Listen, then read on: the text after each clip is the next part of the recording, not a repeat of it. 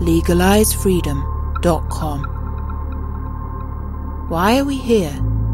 Where do we come from? Where are we going? From the nature of reality to the future of humanity. Listen without limits. Unchain your brain. Change your thinking. Change your life. LegalizeFreedom.com.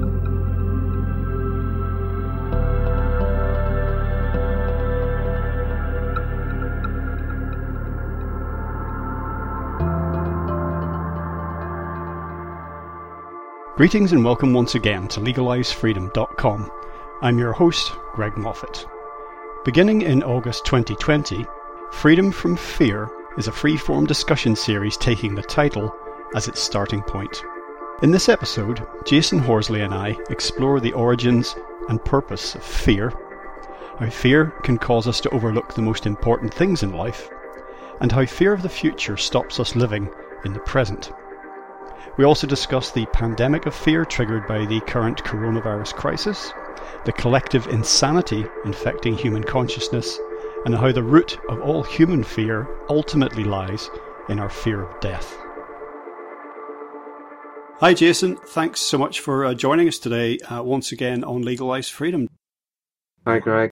Now today, Jasun, this is a bit of a first for me. It's a new series that I've devised entitled Freedom from Fear, and I'm going to have various guests on taking that as our starting point, but with no defined direction or end point as such. Before we start chatting, however, for listeners who maybe haven't heard any of our previous interviews, do you want to just say a little bit about yourself, a potted bio, and a little bit about your work? I never know how to do this really, because it's pretty hard to improvise about one's life, but at the same time it's pretty hard to pot it, isn't it? So author, podcaster, blogger, long-time spiritual seeker, for lack of a better term. Really my whole life. I could trace it back to my childhood, being aware that something was wrong with the world and or with myself. In recent years I've traced that more formally to trauma, to early trauma, and so my spiritual quest has got more and more grounded in the body, which I think is relevant to today's topic. I'm a very productive person. That's part of my coping mechanism, no doubt, is the writing and the blogging and the podcasting. But I think it creates a body of work that in itself is a kind of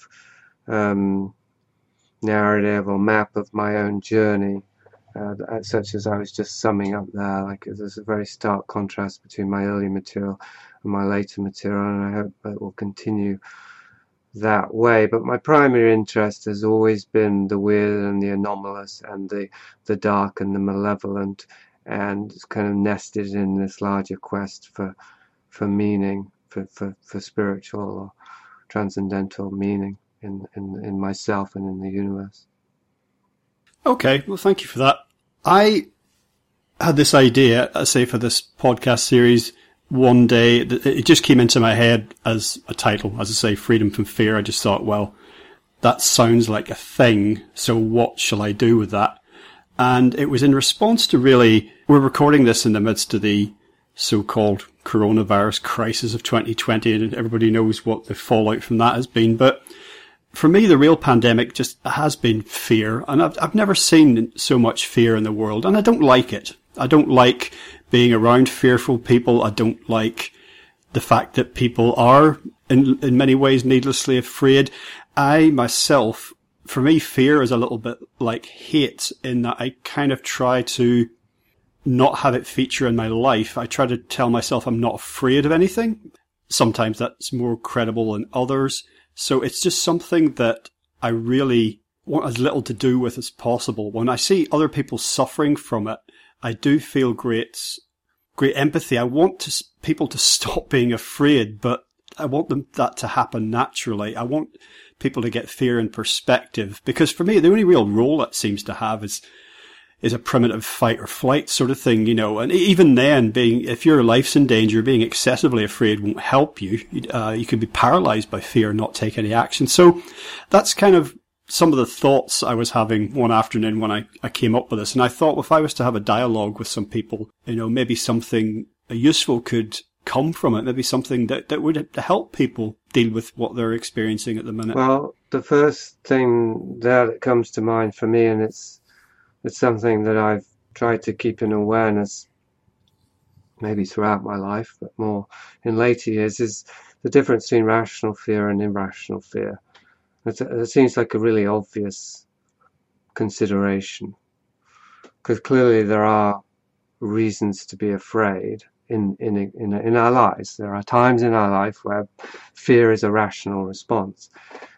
There aren't very many, however. I mean, we live in a civilization and society in which we're very buffeted and protected. So this pandemic, quote unquote, I guess is obviously it's a threat to our security, and yet paradoxically it's causing this clampdown and this lockdown where the control and the security measures are just ramping up to the point that there's something else to be afraid of that seems viscerally real beside the virus, or the alleged virus, and that is the encroachment on our freedom, which is interesting. Those two concepts, freedom and freedom from fear. And then there's the fear of a loss of freedom. That is something to fear. However, it might not be rational in the sense that to qualify this thing about the difference between rational and irrational fear, there is something to fear in having our freedom taken away. So in a certain sense, you could say that's a rational fear. And even the virus, you could say, they could kill you or I, maybe, theoretically, we don't know for sure, but that's the scuttlebutt. So you could say that's also rational fear, but is it? Because in terms of a draconian New World Order-ish kind of world government agenda, whether or not it's hatched in the Bilderbergs, one doesn't have to be conspiratorial to see that there's a global agenda now around this virus that is taking away our freedoms. I don't think that there's too much assumption in that. I think that's pretty factual. But then if you add the element that there is this opportunist, if not malevolent, agency of control and power, then that would seem like that's a rational fear. But it maybe isn't, because there isn't much we can do with the fear, if you see what I mean. The energy of fear around, I would say, both the social oppression and the social loss of freedom, and the fear around the virus, they're not necessarily fears that we can act on, and therefore they're not necessarily rational. So I'm just putting that out as a further qualification, that rational fear isn't just about whether the thing that we're afraid of is real, it's also whether the fear is going to help us to deal with it. And I think in 99 times out of 100 it doesn't. I think that the only kind of, what I mean by rational fear as in useful fear, is the jungle based, really. We could say on the streets, if some big burly guy comes up, or some cop with a truncheon to bash our skull in, then that fear response would be useful, I think. Or it might not, because as you say, we might freeze, but freeze, theoretically freeze can save, maybe not in that case, but in the jungle there is the reason there's fight or flight or freeze, or there's a few more F's they've introduced, haven't they? But anyway, is that they are potentially aids to survival. Obviously flight is obvious, but freeze then and fight is obvious, but freeze is also like, it's like playing possum. One doesn't present a threat, one gets then overlooked by whatever it is, the predator or the angry drunkard in the street, or even freeze can be the right response instinctively. And that, in that case, in all of those cases, the fear has helped us survive, which is, I would say, that's the only purpose of fear, is to help us survive. And so it's survival based, I would say, fear. That's where it comes from, that part of us that is afraid of not surviving. I was going to say one other thing, but I think it went out. Yeah, just to add some more context, based on my interest over the years, the living in a couched and cushioned society as we do, with far less rational reasons to fear, in the sense I've defined it, as in far less circumstances in which fear will be useful to us. We're not actually less afraid. I would say we live more consistently and constantly in a state of fear than ever. And I think that well, that's a complex thing we could unpack, but the one thing I wanted to introduce, just to finish, is the trauma that we have. I believe we have a storehouse or a reservoir of fear in our bodies from early formative adverse experiences that traumatize us, and because we have that fear in our bodies, we're in a constant state of tension and of apprehension, and we then project that onto the world, but also act in certain ways, collectively and individuals, that create a society that is traumatizing and restricting and doesn't provide us with healthy outlets or healthy ways to resolve those traumas. And so something is perpetuating now. And I would agree, anyway, to finish with your essential point, that the pandemic we're seeing now is more about a contagion of fear than about any virus. Before I forget, I'd refer listeners to a recent show I did with a guest called Frank Furedi. His book is entitled How Fear Works. You could do worse than listen to that show and also read his book. And a lot of what he speaks about is how this cushioned society that we do live in, mollycoddled and quote unquote protected from cradle to grave. And it doesn't result in less fear. It doesn't at all. It makes us less self-reliant, less able to basically take care of ourselves. And the more uncertainty and the more unknowns there are, then the more afraid people get, because they don't feel that they have control over their lives. And that in itself causes tremendous apprehension and fear. And I made a short video recently where I was railing against the tone of the mainstream media at the minute, throughout the pandemic actually, and how paralyzed with fear that leaves people feeling, because there's nothing actionable in any of it. There's nothing you can do. And we've just been talking about fear as a spur to action. Fear should be some kind of momentary thing, like anger, a flash that results in something. Either in the case of anger or fear, you might step back from that and go, oh, I felt a surge of rage in that moment, and now I step back for perspective. Was that appropriate? Maybe it was. You witness an injustice, but then what are you going to do about it? And so this impotent fear is as bad as the impotent anger that a lot of people, and there's a lot of angry people at the minute as well, for various reasons. I mean, it's a war of all against all. And not only have I never seen so much fear, I've never seen people at their throats so much. And it can be people from, I was going to say across the spectrum as far as the pandemic goes, but really it's quite polarized. It's people who very much feel that the whole thing is one big scam to take their rights and freedoms away, whether deliberately engineered or opportunistic exploitation. And then there's people at the other end who are thoroughly convinced of the mainstream narrative, that the virus really is very dangerous. It's a grave threat to society, and all these measures that we're taking, by and large, are necessary. And they are really angry and really afraid of the people as they see in the opposing camp. And somewhere in the middle of all that, there's a few of us trying to basically discern what's really happening. So I guess the thrust of what I'm just saying there is the fear as, I say, a spur to action, and how useless it can be when it's just something that keeps you awake at night and gives you stomach ulcers and raises your blood pressure. Ditto with anger. Yeah, although I guess I put the qualifier there that it could be useful, and you hinted at that with the anger. Like if anger can be a spur to positive action, even if it's destructive, confronting injustice, let's say, if it's in a local environment where one person can make a difference, let's say. Ditto with fear. That's more obvious, a ball's coming for your head, you have a jolt of fear and you jump out of the way of it, without even having to decide that your fear has moved you. Now, it might have moved you in a it's obviously a reactive fashion. So there's a very limited number of circumstances where that kind of purely reactive behavior is useful.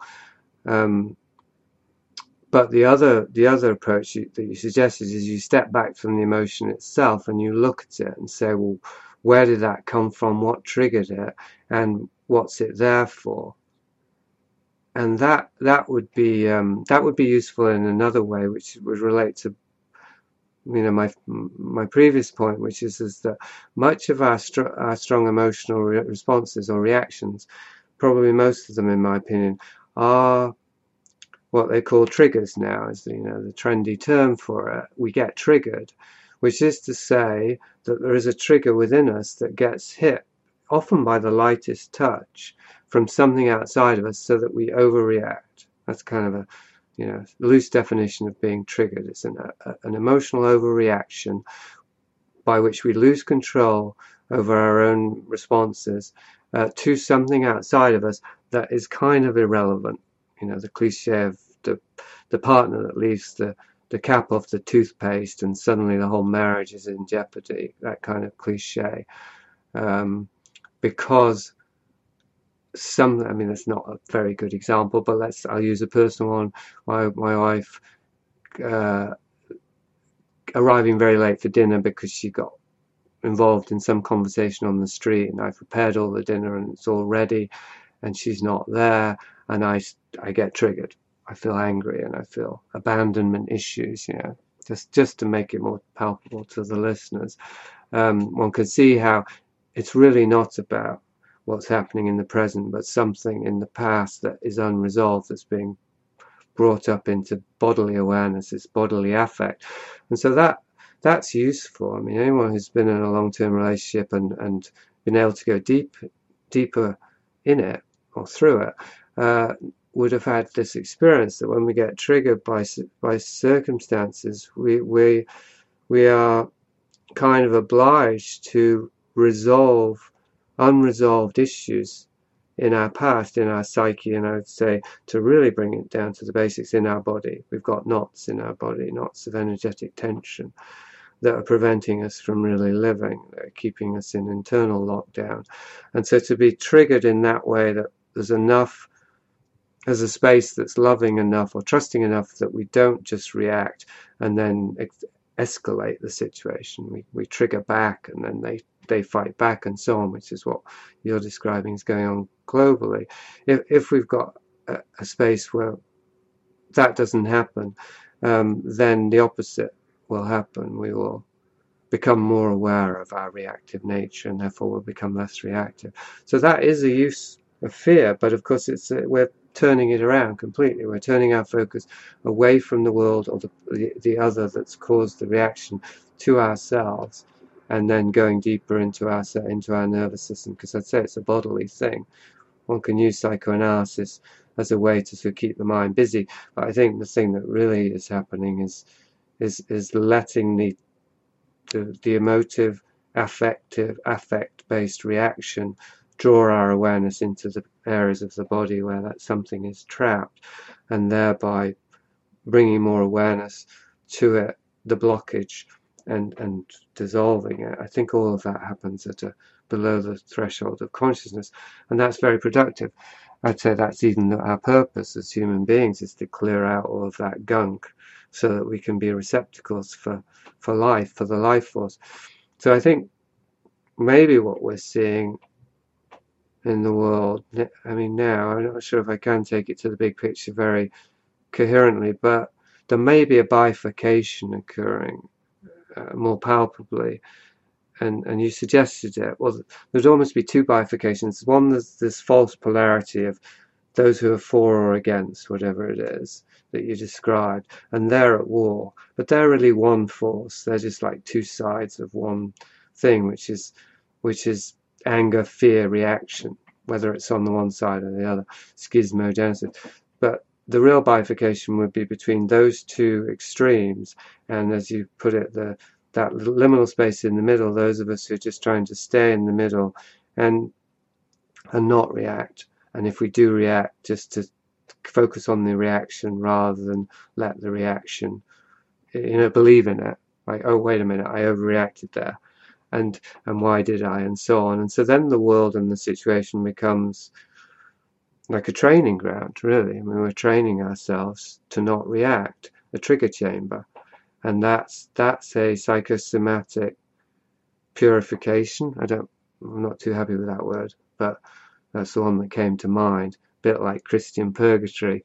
But anyway, I mean, we can frame it however we want, but it's like a big massage, really. We're just getting a big shiatsu massage that's pushing all of our knots, and it seems like it's a bit brutal, but actually the world, I mean, existence knows what it's doing. And so those of us who can surrender to it, even without understanding it, just get one hell of a massage, and potentially come out more relaxed. I feel like I'm more relaxed every day, although I do get triggered more easily, and so that's an odd thing in a certain sense, or maybe not more easily, but more often.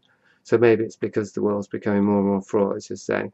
I feel like I'm getting triggered more often than ever in a certain sense, but it passes more quickly, and I'm more increasingly aware in the experience of being triggered. Oh, look, I'm being triggered now. Fancy that. I thought I'd evolved more than this. I just got triggered on Twitter. Some guy, I won't go into it because it's details, but it was just a tweet, you know. And I was thinking about it for a whole hour afterwards.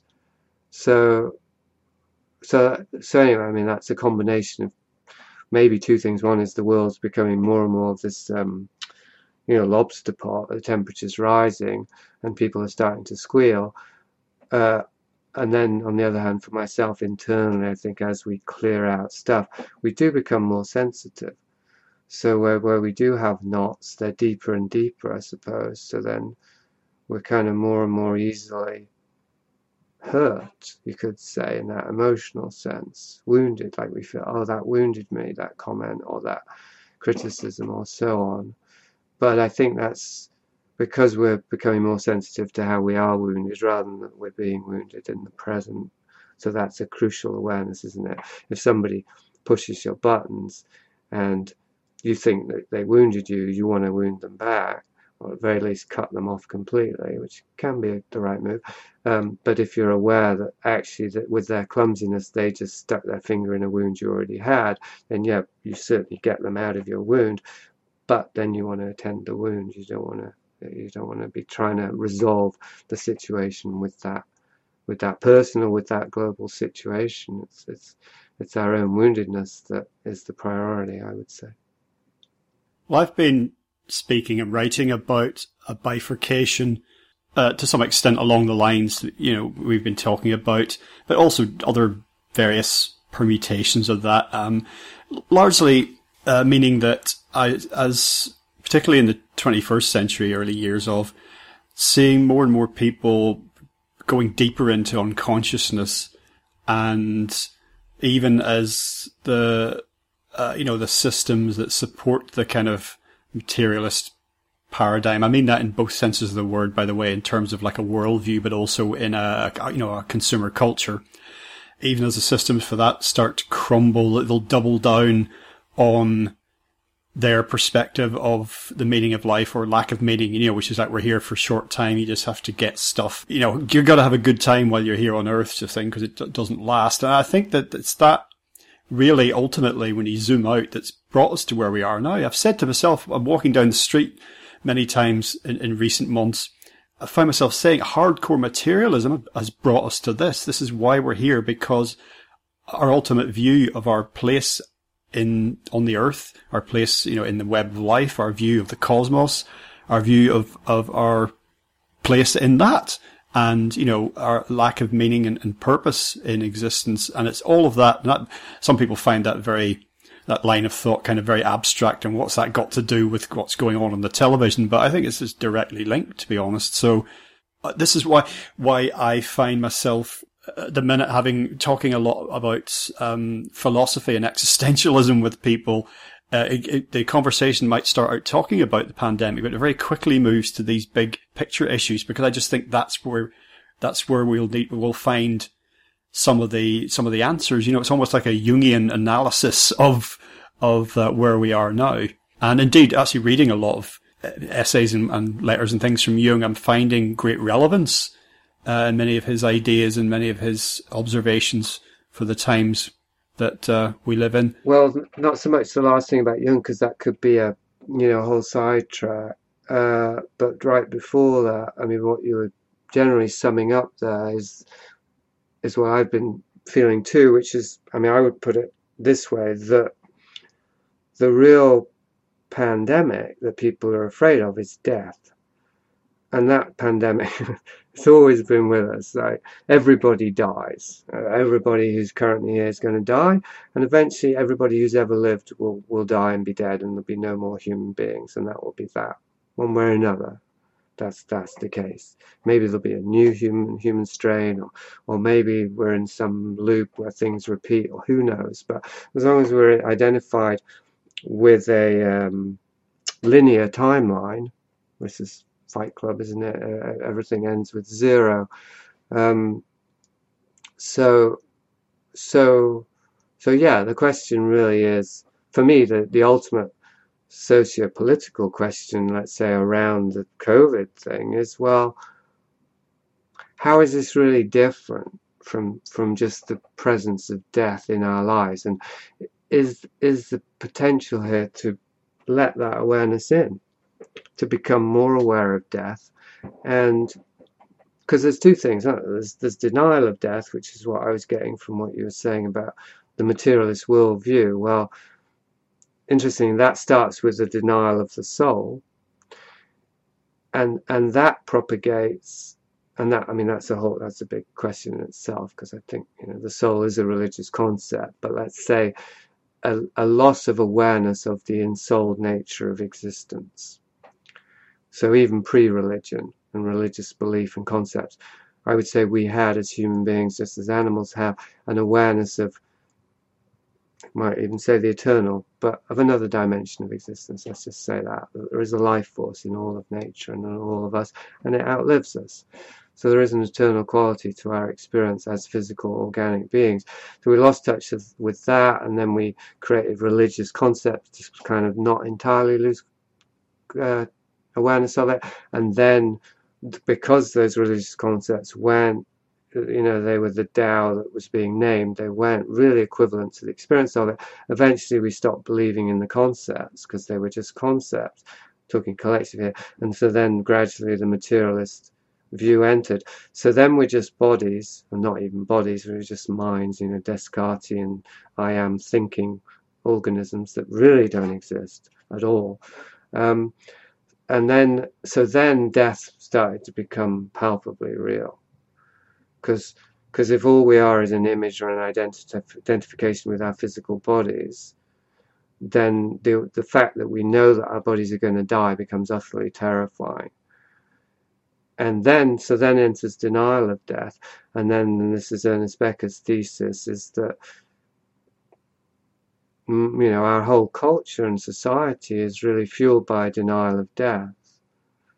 So then, to get to the fear of death and face our fear of death, we first of all have to get through the denial of death, because we're actually living in a time where individually and collectively we don't really believe that we're going to die.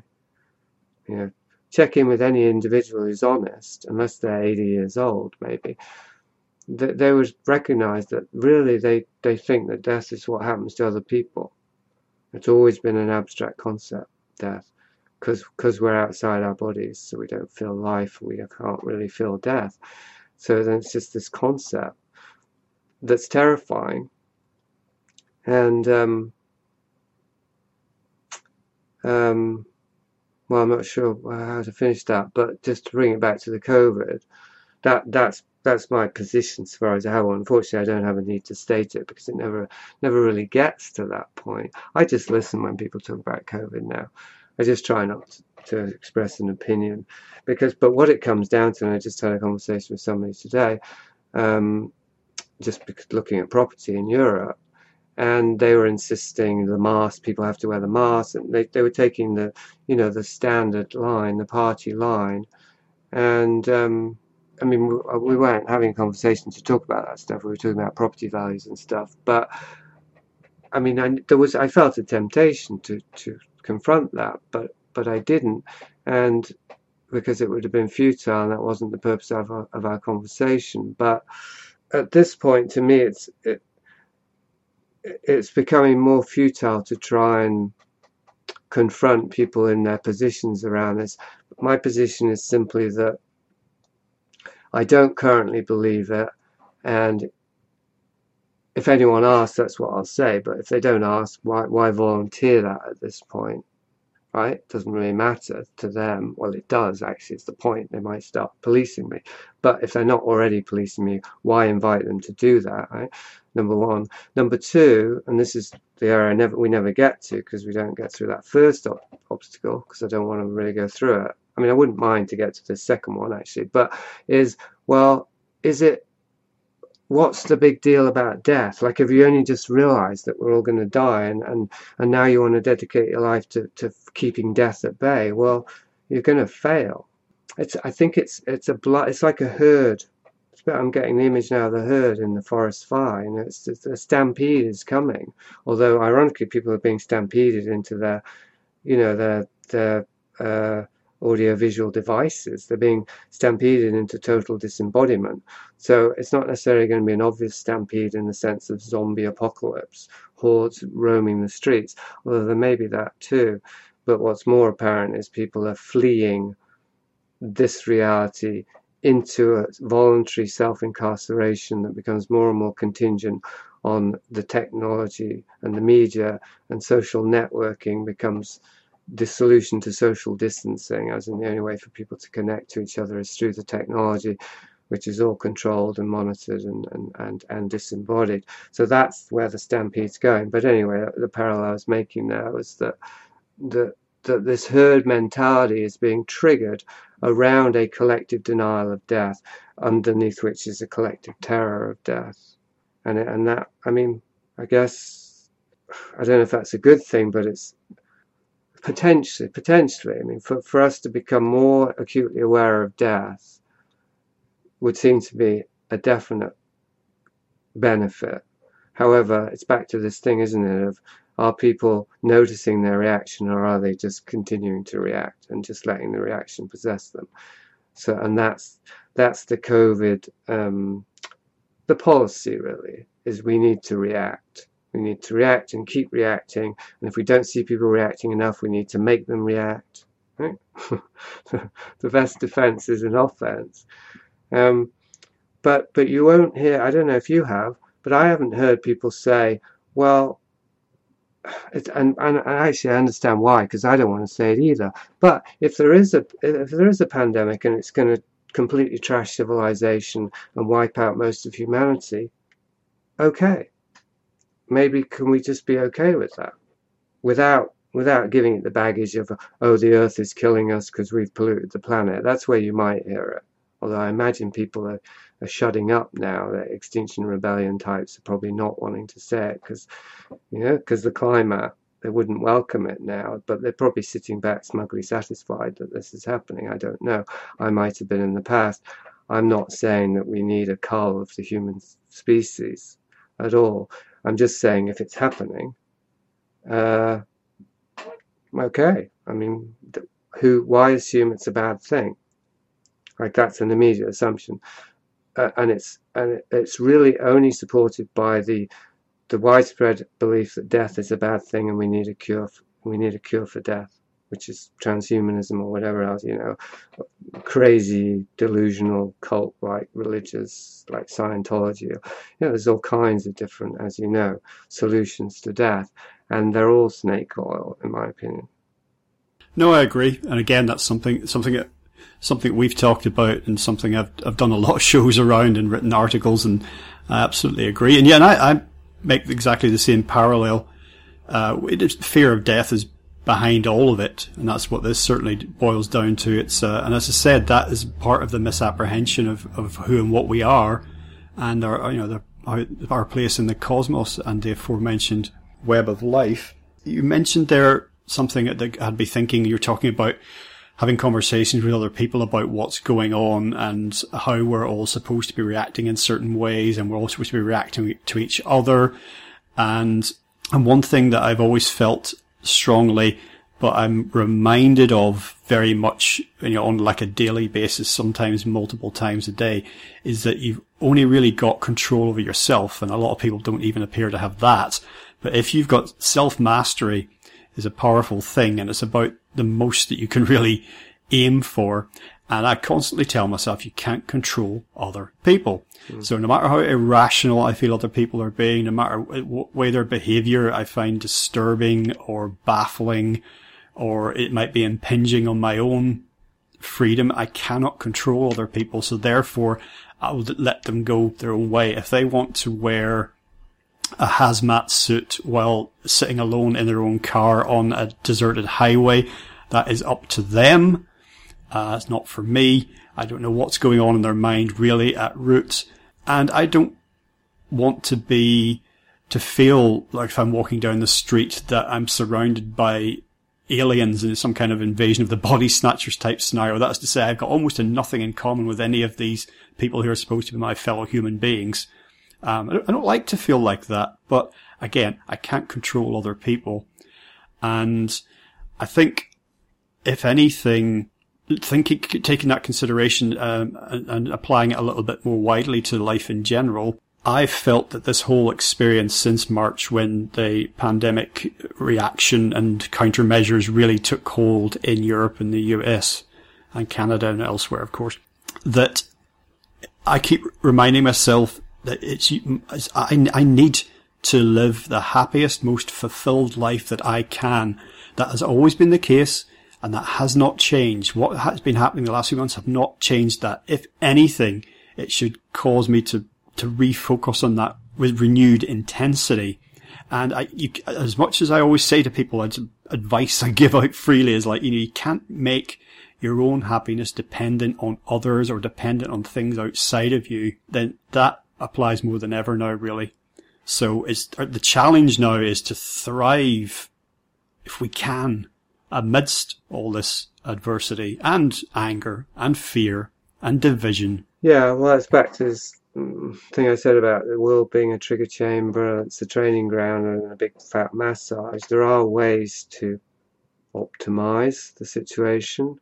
I was going to say approach it like a video game, but it was an unfortunate metaphor in a way, because that would suggest being disembodied, but I'm suggesting the opposite, being more embodied and just engaging with whatever's happening, as it's happening, and finding ways to appreciate, I suppose, I just spoke to somebody yesterday, an old friend, and he's in Guatemala, and it was quite sobering because his situation in Guatemala is pretty bad. They've had 5 months of lockdown, the economy's in ruins, and he personally knows people who've died, diagnosed with COVID. Now, I was skeptical about it. I am skeptical about this, and other things he said. I mean, he's gone from a position of disbelieving it to really believing, more or less, even though he's aware that it's being exploited, he believes. But I didn't want to get pulled into that because I knew it would lead nowhere. And the reason I mention it isn't around that so much as that his life has really become very difficult. Like he was on the verge of, he'd just started a travel agency and it was doing very well, so he was becoming independent, autonomous, maybe for the first time. He'd just met somebody he was fallen in love with, and suddenly this happened. So he was expecting like the best year of his life, 2020, and suddenly this happened and it turned into the worst year of his life. And he wasn't exactly complaining to me. He had his spirits. He was laughing about it. So it wasn't like a self-pity thing of, oh, this hasn't gone my way. But nonetheless, it did bring home to me how fortunate my circumstances are, and how it was very difficult for me even to put myself in his shoes, never mind if I had to. I mean, in a sense, it would probably be easier if I had to, because then I would draw on those inner resources. But for me here in British Columbia, I mean, life has improved since COVID, not because of COVID, but not exactly despite it either, because our business is doing better, I think, partly as a result of COVID, the thrift store business, maybe because all the other thrift stores are closed, or I don't know, who knows. But anyway, we're doing better in that regard. In other ways, I'd just say it's parallel with COVID, that I've just been becoming more attuned with nature and my body, and so all this backdrop of crisis hasn't encroached upon it. It's just provided a contrast. But when I hear about somebody's circumstances like this friend in Guatemala, it is sobering, because it feels a bit theoretical to me then to say, oh, well, there are ways to optimize this and make the most of it. If I was locked in an apartment or even a house in a big city for months on end and couldn't even leave the country and couldn't even get to nature and couldn't even see the people I love, that would be really, really hard. Much harder than getting sick, even, and certainly much harder than being out in the world and watching the world go to hell, I would say. There's something about that absolute restriction of freedom and that being cut off from nature and one's loved ones that is really brutal. It's really brutal, and I guess this is going to divide people, because when I hear people talking about, and I wasn't sure with this friend what his position was, we didn't really get into it, but I suspect that if he had a choice, he would want things to carry on as normal and just, like I said, just let the pandemic do its thing. And I would think that many people who've had to basically bring their lives to a stop because of social mandates that are supposedly protecting us or damage controlling the crisis or so on. And so I would think that many people would rather just do what they did in Sweden and just take our chances and let the chips fall where they may. So, I mean, those are two things, I guess, is all I'm saying. Like, in terms of a crisis and a pandemic and a virus and death and all that, an apocalyptic scenario, there's a lot of potential there, as you're saying, for growth and for thriving and for experiencing new aspects of ourselves and each other and for working together in communities. Crisis brings out the best in us sometimes. But in terms of just being locked in a room somewhere, it really shuts down so many of the outlets and avenues for development and for growth and for connection. And as I said, it shoehorns us, or it channels us into the what we're going to call it, forgetting chamber of technology, the disembodied realm of techno media and social networking, etc. I would say there's this whole surrogate reality that we've co-created over the last few centuries that's really, been completed, or it's accelerated massively in the last 20 years, and is now at the point where transhumanism, even if it's a mad dream, is also a kind of dark reality, in the sense that they're going to go into that mad dream state, even if it destroys them, and it will. I mean, humanity is destroying itself, I've no doubt at all about that, and it's not environmental. It's to do with this disembodiment thing. People are actually volunteering to leave their bodies behind completely, and they were barely in them in the first place.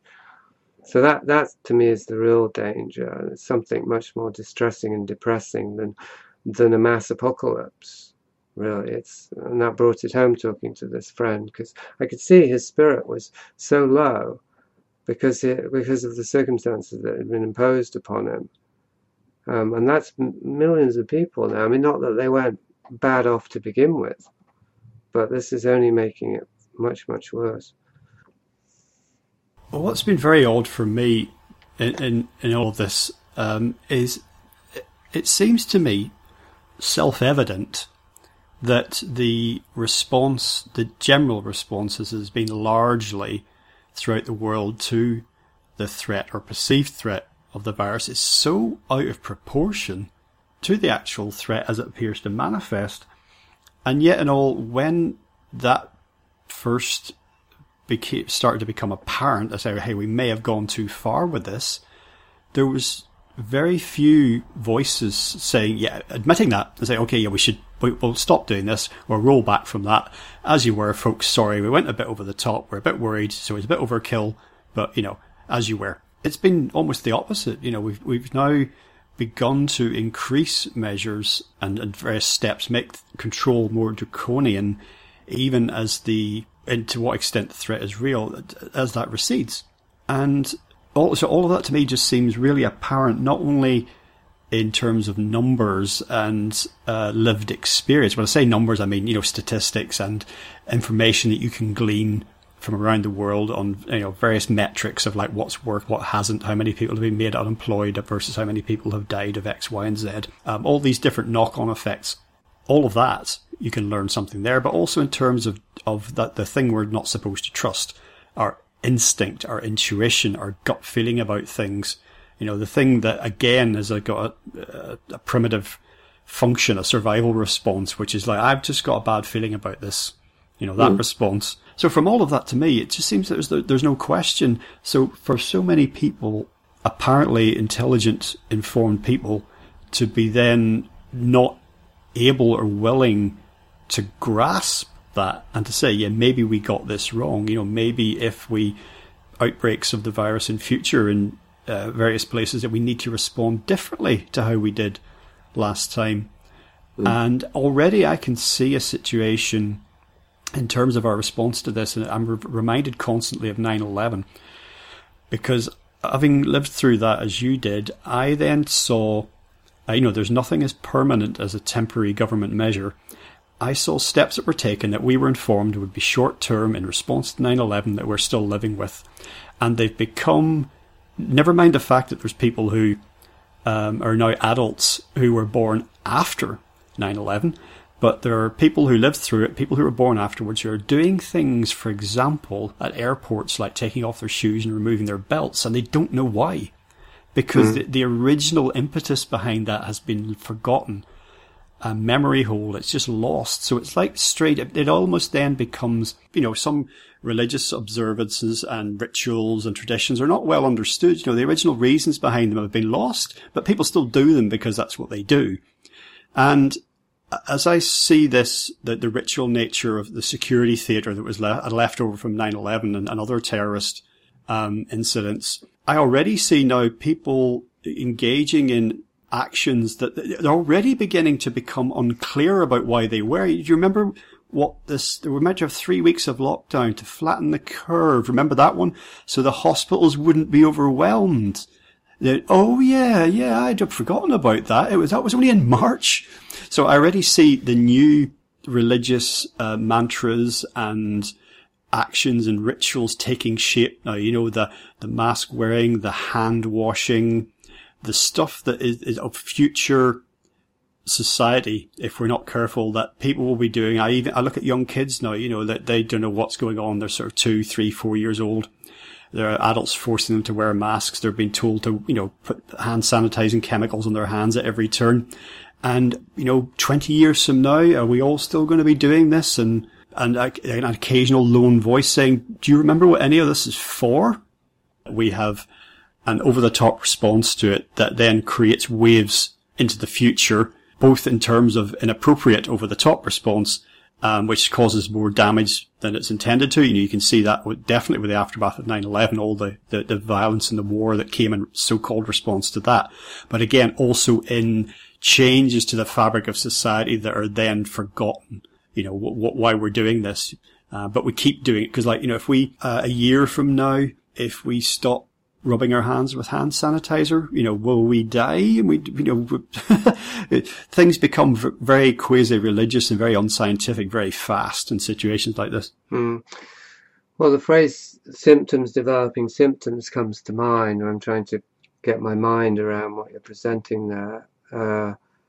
So I guess it's a further being removed more and more from reality, and obviously more and more from health, because we're talking about symptoms, but also further and further away from any kind of solution or cure. Because if we're looking at symptoms that belong to symptoms that belong to symptoms, in other words, we've got effects that when we go to what we think is the cause, we're actually looking at another effect. So we never go far enough back. I remember reading this book today, Morris Berman, Wandering God, and he's talking about, the long-term picture of how human societies have developed. And I won't try and sum up that because it's too fresh, but the underlying point is that if we want to acknowledge that things have gone wrong, and I think the only way not to acknowledge that is to take a very spiritual view that this is all part of a grand design, and it may well be, but as long as we're in the thick of it, we definitely feel that things have gone wrong. So if we want to look at that and try and trace it back, we have to go way, way back, so far back that we have to go back to a previous state of human consciousness.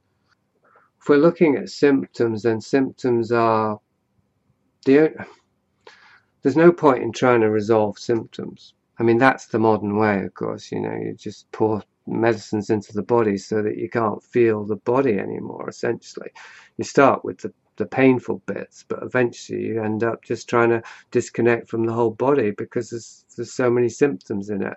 And that's the ultimate solution, isn't it? That's the final solution, is can we get rid of the body? Ditto with a transgender movement that says, I'm not my sex, I'm something else.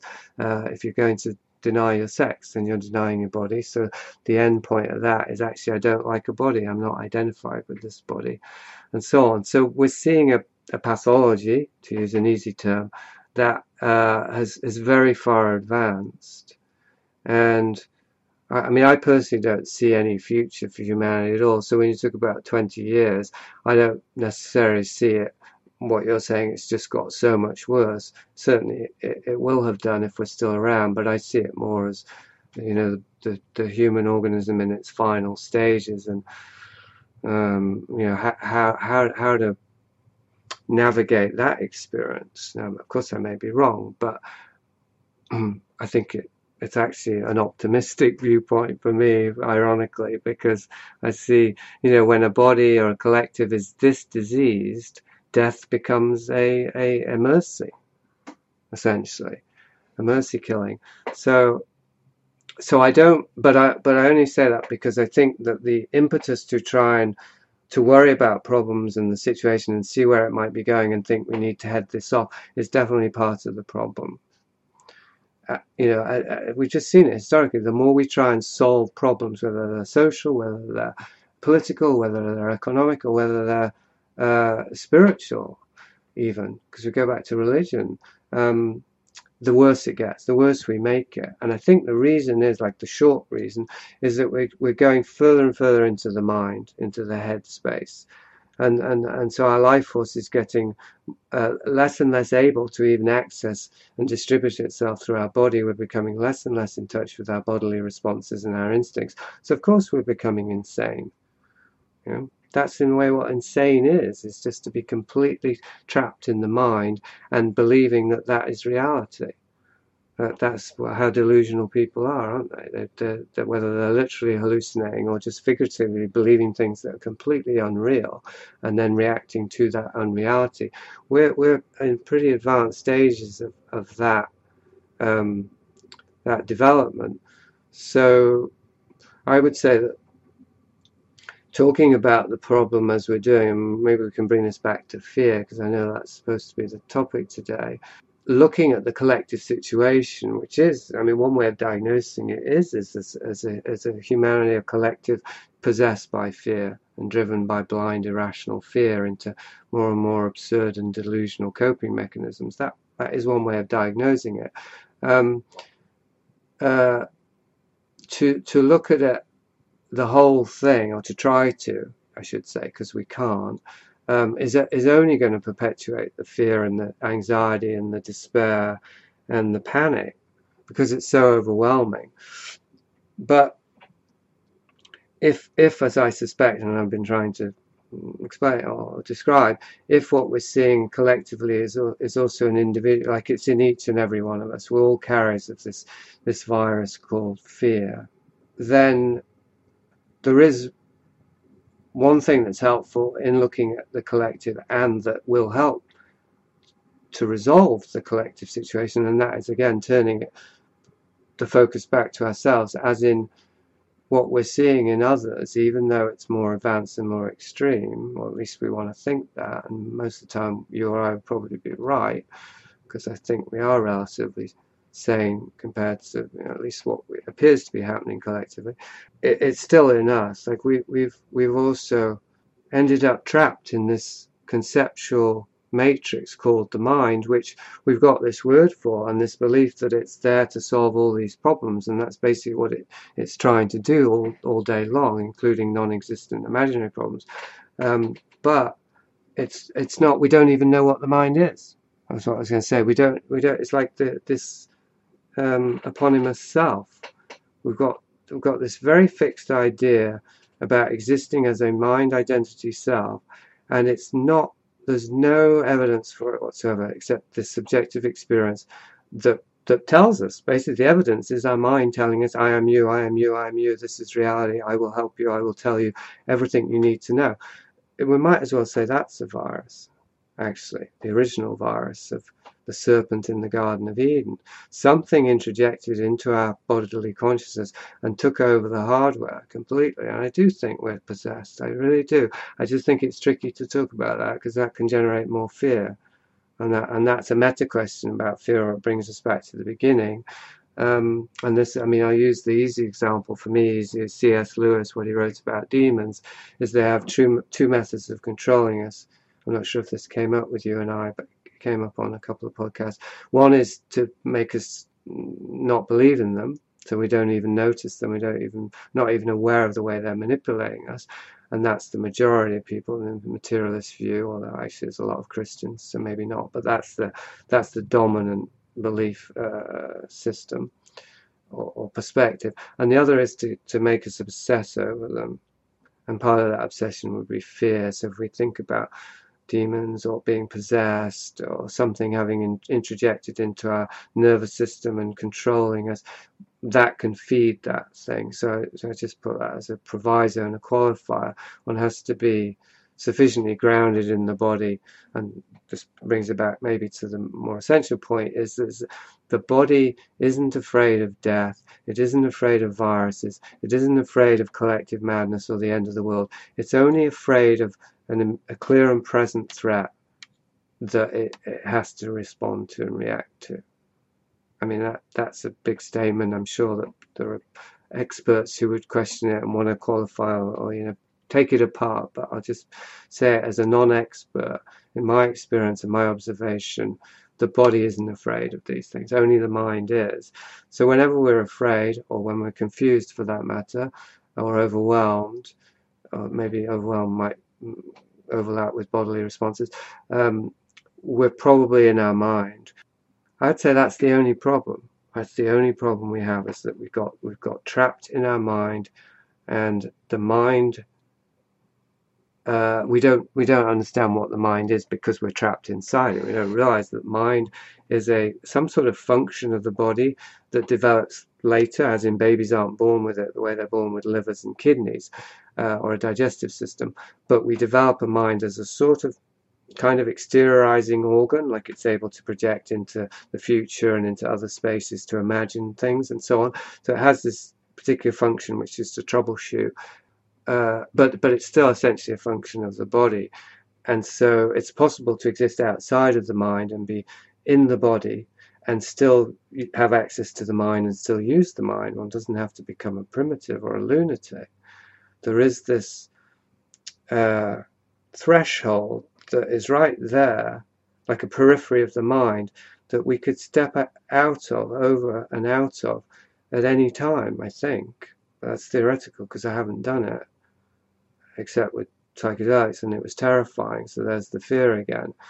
So I don't think we can get out of the mind by trying to get out of the mind, but I think we can observe the body and refer to the body as much as possible and notice that there's life in the body, not as much as there could be and as that we need, but still there is life in the body, we're still alive, and that awareness and that life force can draw our awareness and our consciousness and our sense of existing towards it, out of the mind, like a pop. There'd probably be a pop at a certain point. We would just pop out of the mind and into the body.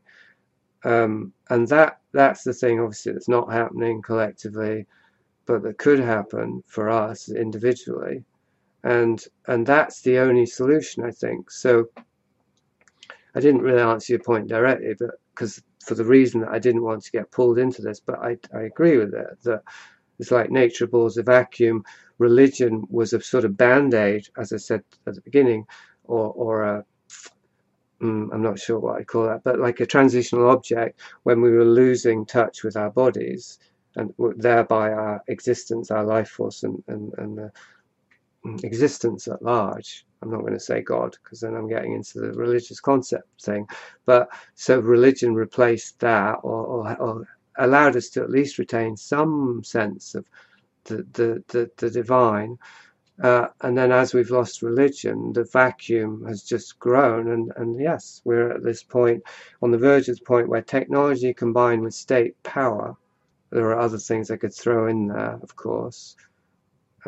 Belief in other planets and space travel and aliens. I mean, there's a whole list, isn't there? Prisoner Infinity list.